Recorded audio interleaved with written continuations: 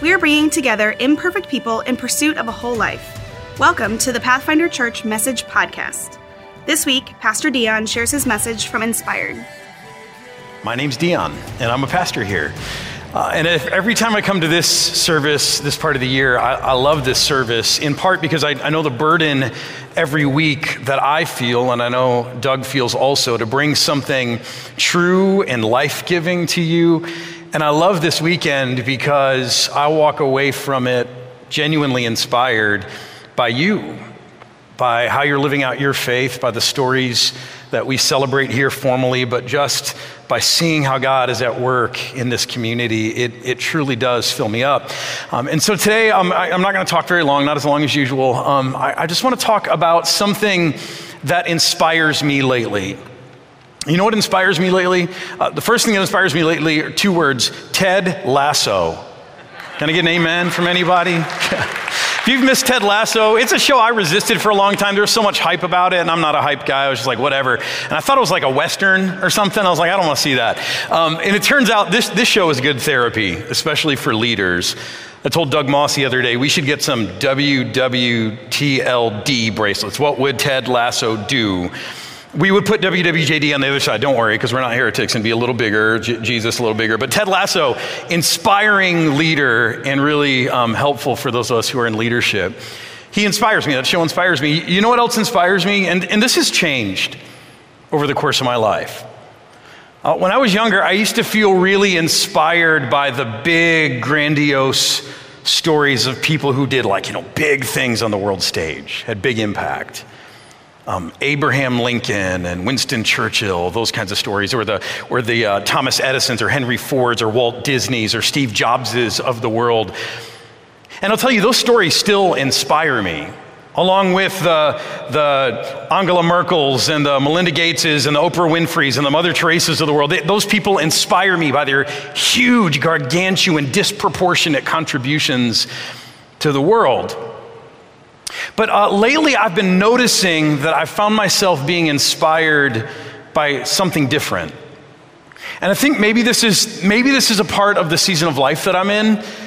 You know, I've been in the same marriage for 21 years. I've been parenting for almost 19 years. I'm pastor for over 17 years. We've all been living through this COVID thing for 19 months. Who knows when it's going to be over? And so while I still find myself being inspired by those big contributions, I've been noticing that increasingly I am inspired by small acts of faithfulness repeated over time. And maybe that's what you notice about our stories this year. If you've been to an Inspired weekend before, it's a little different. Some of the stories are a little different. Not necessarily big splashy things, but what these are, intentionally so, are stories about small acts of faithfulness repeated over time. Think of Mark and Vicky, who week after week hang that TV out on the pole on their patio. It's pretty impressive how they do all that. And they make a meal. And Vicky, who's not a Sunday school teacher by, calling or anything, prepares a lesson for all these kids who just show up in their backyard. And week after week, they do the small acts of faithfulness repeated over time. Because as Mark said, if our families and community aren't strong, then things just don't work that well.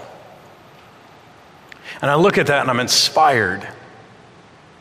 Or Lance Smith, Easter mornings at sunrise service, I always know that Lance Smith, Don Schmidt, a couple of awesome servants around here are going to be there helping me pass out things. No one else is there. It's cold. It's Easter morning. People are sleeping, and there they are. But Lance Smith, I just love how nonchalant he is. Someone asked me to volunteer as an usher, and I've been doing it for 28 years. Then I went down to children's ministry, and I saw that they needed help, so I sat down on the carpet, and I've been sitting on that carpet with 3-year-olds for 25 years. That guy's now a legend. He's not just Lance Smith, he's Mr. Lance, if you've had a kid who went through children's ministry, and I know my kids love him. I love how nonchalant he is, about 20 truckloads of honeysuckle that he just chooses to serve someone he doesn't even know. Small acts of faithfulness repeated over time. What a difference that makes. Or I think about TJ and Brooke, Bear and just saying, hey, we're trying out a new church and I'm just going to sit and let the Lord fill me for a little while, but it's not long before he goes, I've got a gift to use and we've got to get plugged in and we're going to take steps and we're going to start serving small acts of faithfulness repeated over a lifespan. I think about all of our students and those who are growing in the faith and all the energy we saw, but I also think behind the scenes of all of the mentors and the leaders who serve them. I think of John and Pooh, our student ministry leaders. I think of Annalise, people who pour into those students day after day, week after week. Small acts of faithfulness repeated over time. Are you getting the picture? It's nice when people do the big splashy stuff and that gets a lot of attention. But so often, what makes a big difference in our world, what makes this world livable, are those who set about doing small acts of faithfulness, repeated over time, over and over and over again. Friedrich Nietzsche, German philosopher, he once said that very thing. He said, the essential thing in heaven and earth, it is apparent, he said, to repeat it once more, and he's kind of begrudging this reality, I think. He doesn't like the conclusion. He says that there should be long obedience in the same direction. There thereby results, and has always resulted in the long run, something which has made life worth living. Now maybe it's hard to follow, it's philosopher speak, but the basic thing he's saying is what makes the world a better place is not those who make big splashy contributions. It's often found in the long obedience in the same direction. He goes on to say, all great music and works of art, works of reason or virtue or spirituality are not a result of throwing off all restraint and thinking of the next greatest thing. They are people who have been obedient to a single direction and they have walked faithfully. Small acts of faithfulness repeated over time. And I don't know about you, but it feels to me that increasingly we don't know how to do this very well. In a world that's always looking for its 5 minutes of fame, chasing after the next big thing, trying to ride the next wave of popularity or renown or success, it seems to me we don't know how to do this thing very well. I mean, careers, they used to span lifetimes. My grandparents, working in the same kind of career their whole lives. And yet we changed jobs, not just jobs, but careers several times over the course of our lives. Or now that we're living longer, people have started to call into question things that were just a part of the bedrock of society, right? People say, you know what, it was easy, maybe easier, it was never easy, to stand up in front of an altar and say to another person, I promise to love, honor, and cherish you until death parts us. That was easier to do when we only lived until we were like 30 or 40 or 50. Now that we're living into our 80s plus, come on, this doesn't seem very realistic anymore to love someone for that long, does it? And you think about the world that we live in, all of the options that we have in front of us, it seems like a strange martyrdom, a masochism, to restrain ourselves from partaking in all of the things the world has to offer us. It seems insane that any of us would willingly set out on a long obedience in the same direction. But I want you to notice what Nietzsche says is at stake in all of this. He says, hey, if you fail to do this, what's at stake truly is a life worth living. Now, maybe you're not a fan of Friedrich Nietzsche. After all, he's most famously known as a guy who said, does anyone know his most famous quote? Yeah, God is dead, right? So you're like, who cares what that guy said? We've got issues with him, maybe. I want to show you what Jesus himself said. Long before Nietzsche ever was, Jesus said these words from one of my favorite places in all of Scripture. And I don't know if it's because I like going to wine country or what, but it's this whole winery metaphor, John chapter 15. And I love this so much, I realized I shared it 3 years ago on Inspired Weekend. None of you probably remember that, but I do. John chapter 15, here's what Jesus says. He says, I am the vine, and you are the branches. And if you remain in me and I in you, here's the promise, you will bear much fruit. But apart from me, you can do nothing. So what does Jesus say that the magic, the secret of living is? Remain in me and I in you. Remain. Now again, I think we assume that remaining is easy work, that remaining is passive, that remaining is just, you just sit in a chair, you don't do anything, that remaining is not a way to live a life, seize the day, don't just remain. And yet you know that sometimes in life, staying put is the hardest thing in the world to do. Am I right? Sometimes there's nothing harder than staying put. There's this voice inside of us when we are in pain, when things get uncomfortable, when we are bored or understimulated. There is this voice inside of us that says, run, get out of here. And to be sure, sometimes in life you need to listen to that voice. That voice will keep you alive, it'll keep you safe. Sometimes you need to listen to that voice. But sometimes, and more often than not, I think we need to learn how to override that voice that is telling us, get out of here, telling us to run. And instead we need to do this otherworldly thing. We need to learn to do what Jesus tells us to do. We need to learn how not to run, but to remain. How to remain. In a marriage, that's okay, but you want more than okay and you don't know what to do and the grass seems greener.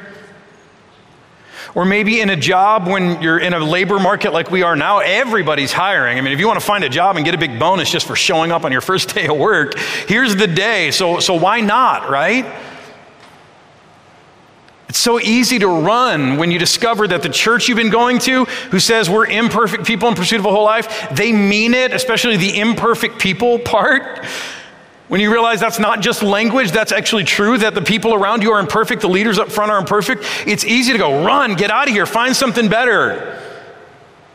It's hard to remain, isn't it?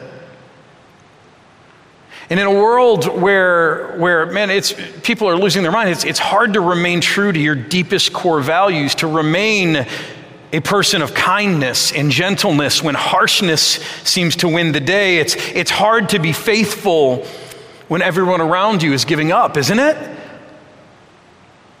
And yet, what hangs in the balance if we choose not to remain? Remaining is not easy, but if we can't learn to remain, if we run every time things get hard or life gets boring or we're looking for the next best thing, what hangs in the balance is a life, a world worth living in, truly. And according to Jesus, what hangs in the balance is our own fruitfulness. By the way, probably let enough time go on here. You're probably wondering what this is all about. This is my friend Erin, and she is right now engaging in something that is a lost art. She is knitting. Anyone knit? Any knitters here? A couple of you? Yeah, I think this proves the point. This is a lost art. I'm seeing about 1 and maybe a half hands being raised right now. This is a lost art, knitting. And knitting is actually pretty simple. It's making loops. Certain kinds of loops, I'll give you that, but you make loops, and loop after loop after loop after loop after loop, and after about 10 years of making loops, you get a sweater. Which is why I think knitting is something that we don't do very often, right? It's not because you can't figure out how to make the loops. You can figure out how to do anything with YouTube. Amen? I'm like approach things in my house that I would never try to fix things, and I've survived all of them. So, I mean, you can figure out how to knit. It's not like it's too hard for us to figure out. I think the problem for us is it just takes too long. Even the small things. Aaron, what are you working on here? Star-shaped dishcloth. Star-shaped dishcloth. All right. So it looks like you're making good headway. You about half done? Over half. A little over half. Yeah. All right. And so how long does it take you to make one of those? Probably 45 minutes. You're fast with your hands, but 45 minutes to be able to do the dishes. That doesn't sound fun to me, but yeah. They're awesome. Now, do you see, I think what keeps us from this is loop after loop after loop after loop. It's hard to see you're getting somewhere, but a long obedience in the same direction, learning how to remain, you actually create something. Now, part of the reason I have Erin up here is because I know she's a knitter. The other part of the reason I have Erin up here is because Erin is on our staff here. She's been a teacher in our school, St. John's School, for 20 years. 20 exactly? Yeah. Not only that, but she's been a teacher to first graders for that long. And you think about that, school year after school year, day after day. It must be like Groundhog's Day for you sometimes. You're like waking up and you're on repeat over and over again. And just when you kind of grow the kids up and they're starting to be a little more functional, you're like, see you later. And then you go start all over again. 20 years of loop after loop. No wonder you like to knit, right? Loop after loop after loop after loop. A long obedience in the same direction. And the result is that this is not just Erin Winter, this is Miss Winter. She's a legend around our school. And even my kids who didn't have her know and love Miss Winter. And it's interesting to me that although there aren't a lot of people who will stay put somewhere for over 20 years, that's when you really start to see a contribution that makes the world a better place. See, I want to ask you today, what good thing has ever come into your life apart from remaining? Thank you again, Miss Winter, for all that you do for our kids. What good thing has come into your life apart from learning how to remain? And even if something good came into your life serendipitously, we know this from people who win the lottery, all of a sudden they have a bunch of money, and then like a year later they don't have any money, right? Because they don't know how to do the thing. They don't know how to do the long obedience in the same direction thing. What good thing, even if God blessed you with a good thing, what good thing has remained in your life, stayed in your life, apart from you learning how to abide, how to remain? See, today, I just want to encourage you and I want to challenge you to think about life a little bit differently. I want to challenge you and encourage you to, instead of looking at the difficult situations, the tedium of life as an invitation to escape, I want to encourage you instead to remain. I talk this way with my kids. My kids all, as I said, grew up here in this church. They grew up going to St. John's School. They all know Miss Winter and love her. And my kids loved their time here at St. John's School, but there was this moment for all of them when they got to middle school where they started begging Jocelyn and I, can we just go to another school? And it wasn't that anything was wrong with middle school here. Just middle school is tough for everybody. But what was really wrong was Corbin started here when he was 18 months old. Aria when she was 3 years old. They have known some of the same kids their whole lives. These kids that they grow up with become some of them like family. And you know how family relationships go, right? There's a blessing and there's a curse to that. And so they would say, you know what? We love St. John. We're just ready for something bigger. We'd love to make new friends. Would you please let us go somewhere else? And I would say, no, you're not going somewhere else. And they'd say, why? And I'd say, because. And they would say, you just don't want, you're just mean. And you know what, Dad? You just like to torture your kids and you just want us to be miserable, don't you? And I would say, exactly, you're right. It's exactly what I want. You guys are difficult. And this is my chance to get back at you. No, they're a little dramatic. I don't know where they get it from, but I would actually say to them, I'd say, no, you're not going to go to another school because there's no school that does what St. John's School does, whole person growth, faith integration. It's an amazing school. But I would say this, I would say, you know what? The reason you're not going to go anywhere else is because there's going to come a moment in your life where you're in a marriage and you are miserable. Or you're in a job that you cannot stand, but you need it. Or you're looking at the time as a parent that you have before you're in the promised land of empty nester time, and you're going, I don't know that I can keep doing this thing over and over and over and over and over again, right? Parenting, the days are long, but the years are short, and those days can feel so long, and you have to get up and you got to do it all over again. And I tell my kids this, I say, you know what? You're going to come to those moments in life, and the stakes are going to be so much higher for you. And I want you to know right now that you can endure, you can do hard things. I want you to know the discipline of staying put, not only so that you know you have what it takes on those days you wake up and you go, I'm done with this marriage, I'm done with being a parent, I'm done with this job. You know that you have what it takes to remain. Not only that, but because I also want you to see how God will grow you as you learn to remain, and how God will produce good fruit in your life and in the world around you. And I'm proud of that speech, and they've all heard it, and then they all roll their eyes and they go, whatever, Dad, you just like to torture your kids. Until later on in high school, they start to look back and they go, some of those years were tough, but we're glad you made us stay. Right? What good thing has come into your life apart from learning how to remain? And so today I want to just go back to where I started. You know what inspires me? Small acts of faithfulness repeated over time. By the way, that doesn't mean you can never leave anything. Sometimes God calls you to leave. You should do that slowly, deliberately, prayerfully, in the counsel of other people. There are moments in life where that needs to happen. Jesus even talks about those moments. But I think remaining for us has become underrated.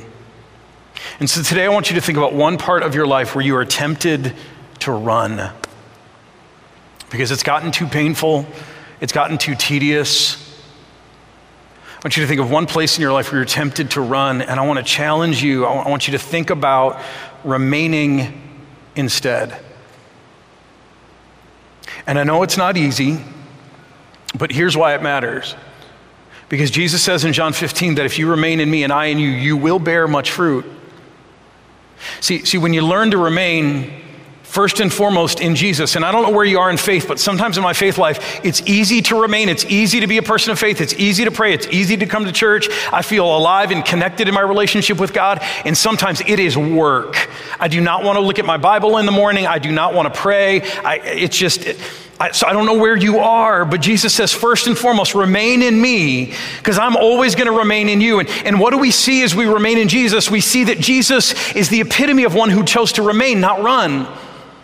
Jesus came to live life here, to show us the ways of God, to live an integrated life, to advance the kingdom of God. And we abused him, we mistreated him, we doubted him, we betrayed him, we crucified him. And he chose in all of those things not to run. Instead, he remained. He stayed true to the very end. And the result of him choosing to remain is that now we have a peace offering. When we feel unlovable, when we wonder if God's mad at us, we look at the cross of Jesus and we say, no, he's our peace offering. We've been reconciled with God. What that means for us is that we cannot scare God off. Some of you need to hear this today. That the mess you make of life, the mistakes that you've made in life, they will not scare God off. You may scare off other people, but you cannot scare God off. He is a God who does not run away. He is not easily frightened by you. Instead, he's a God who chooses to remain. And that's what we see when we look at Jesus. He's a God who remains. He's always with us, and he's fighting our battles with us. He's right there by our side. He is relentless. He is singing songs of deliverance over us, songs of hope. He's carrying us in the faith when we can't carry ourselves. He is a God who will not quit on you ever. See, when you remain in Jesus, you're learning about this God who is not a God who runs, but he remains, and you're seeing the difference that makes in your own life. And so first and foremost, I want to encourage you today to remain in Jesus. But right after that, I want to encourage you to find one other place of pain in your life where you're just like, I can't do this anymore. And I want you to lean on Jesus and invite him in. And I want you to ask for the strength and the courage not to run, but to remain, because what hangs in the balance for you is a life in a world worth living in. And not only that, small act of faithfulness repeated over time, along obedience in the same direction, that is how you actually live a life that's fruitful. Let me pray. God in heaven, make us fruitful. And Lord, I pray that you would recalibrate our expectations, that we're not people who go around looking for our big break, the one thing we're going to do that's going to put us over the top and let us leave a mark on the world. Instead, Lord, reorient our eyes, our thinking, our planning, away from the grandiose things. Lord, give us a vision for the small things, the small acts of faithfulness we can do today, and then get up and do again tomorrow and the next day and the next day. And Lord, begin to build in us a sense, a hope, a trust in your promise that if we remain in you and we remain in the things that you call us to, you will bear fruit that will last. Lord, I want a fruitful life. I want when it's all said and done, I want there to be some small contribution my life has made. And so, Lord, when I'm thinking about the big things, take my eyes off the big things. And Lord, instead, give me a desire to walk a long obedience in the same direction, so that the world I leave behind is better, so that my life is filled with fruit. Lord, so that I know the joy of simply belonging to you and being yours. Lord, do this in all of us, I pray, in Jesus. Amen. Thanks for listening to the Pathfinder Church Message Podcast. If you would like to hear more messages like this, hit the subscribe button. You can also find more resources at our website, pathfinderstl.org.